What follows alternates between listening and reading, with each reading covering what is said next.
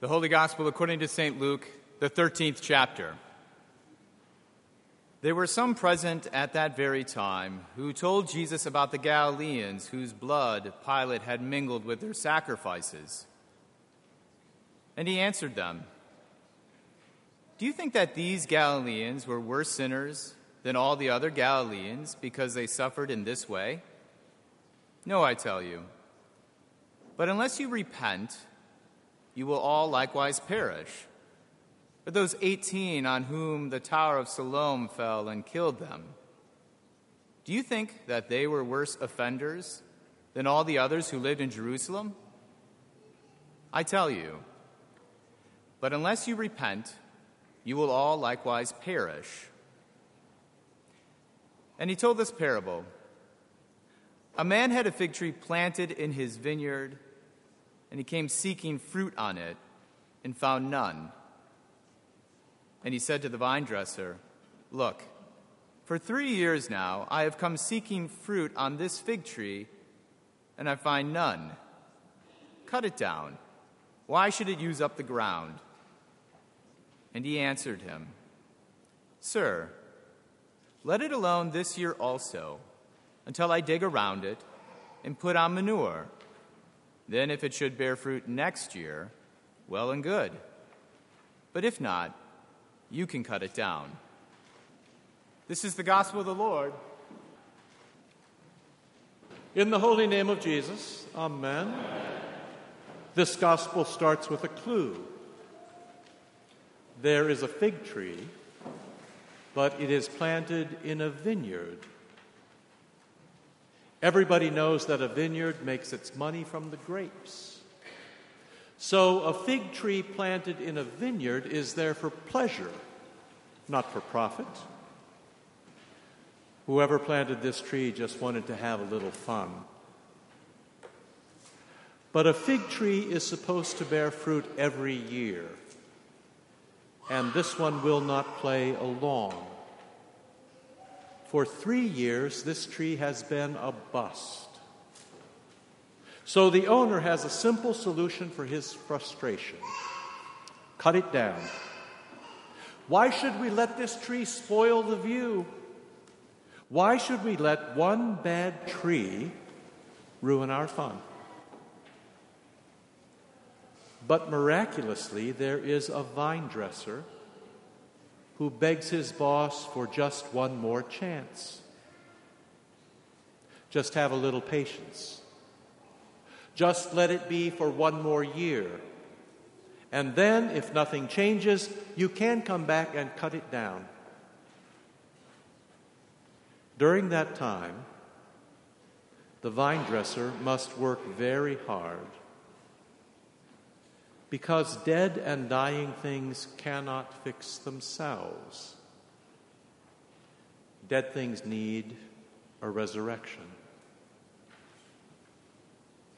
I'm sure that you are clever enough to remember that Scripture often speaks about the church as a vineyard. So you probably realize that this little story is really about us. We are the tree, and we cannot fix ourselves. But we can be fixed. We can live again if Jesus goes to work on us. One of the most fascinating things about this text is the little Greek word for the vine dresser's patient work: ophos. It's a simple word that means let it be, let it alone. Take some time, tolerate it, suffer with it. And so in verse 8, the gardener says to the owner, ophos it. Just let it be. Just give it some time. Just leave this tree alone for now and let me work on it for one more year.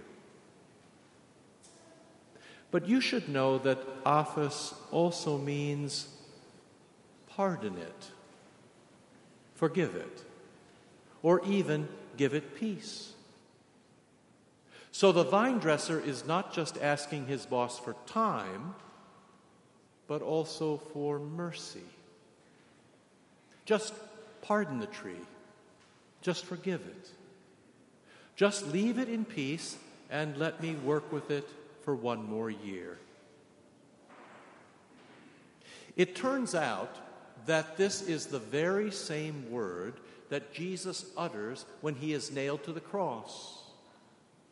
When he's looking down at you and at me with nails through his hands and feet, as he is hanging in the clench of death.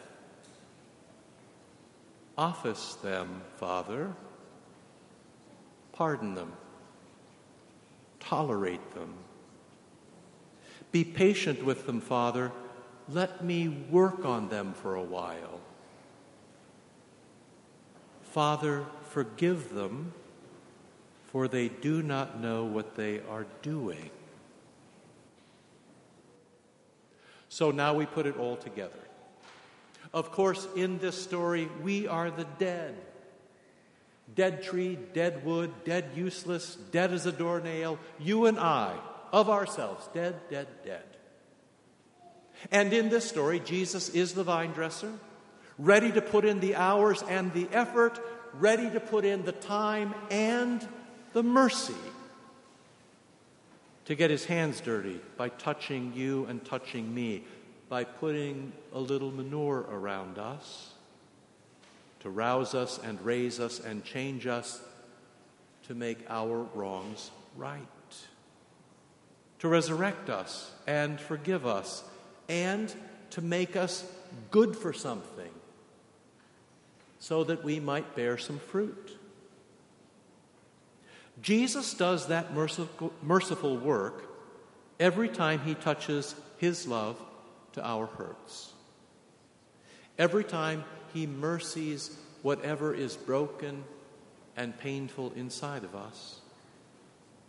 Every time he touches our ears with his words from Scripture and our skin with his name in holy baptism, and in just a moment our lips with his holy body and blood at his holy supper, forgiving our past and energizing our future. This kind of love begs for repentance, which is why this text comes to us in Lent. Repentance says, I'm sorry I've been dead weight, dead useless, dead sinful, dead. And this kind of love also breeds gratitude. Gratitude says, thank you for doing for me what I could never do for myself. Thank you for working on me, for forgiving me and saving me. And this kind of love always asks, what is next? What can I do for Christ? And from Jesus, the answer does come back, work with me, help me. There is certainly plenty to do. Your neighbor needs your love.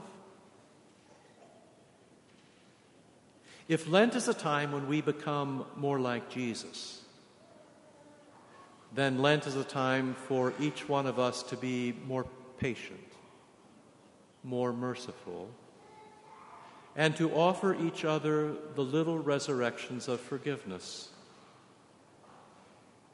This Lent, Jesus wants us to embrace the ones who annoy us, to endure the ones who spoil our view, to mercy those who ruin our fun, to forgive those who have sinned against us, and to resurrect those who are dead among us. This is precisely the point of the season.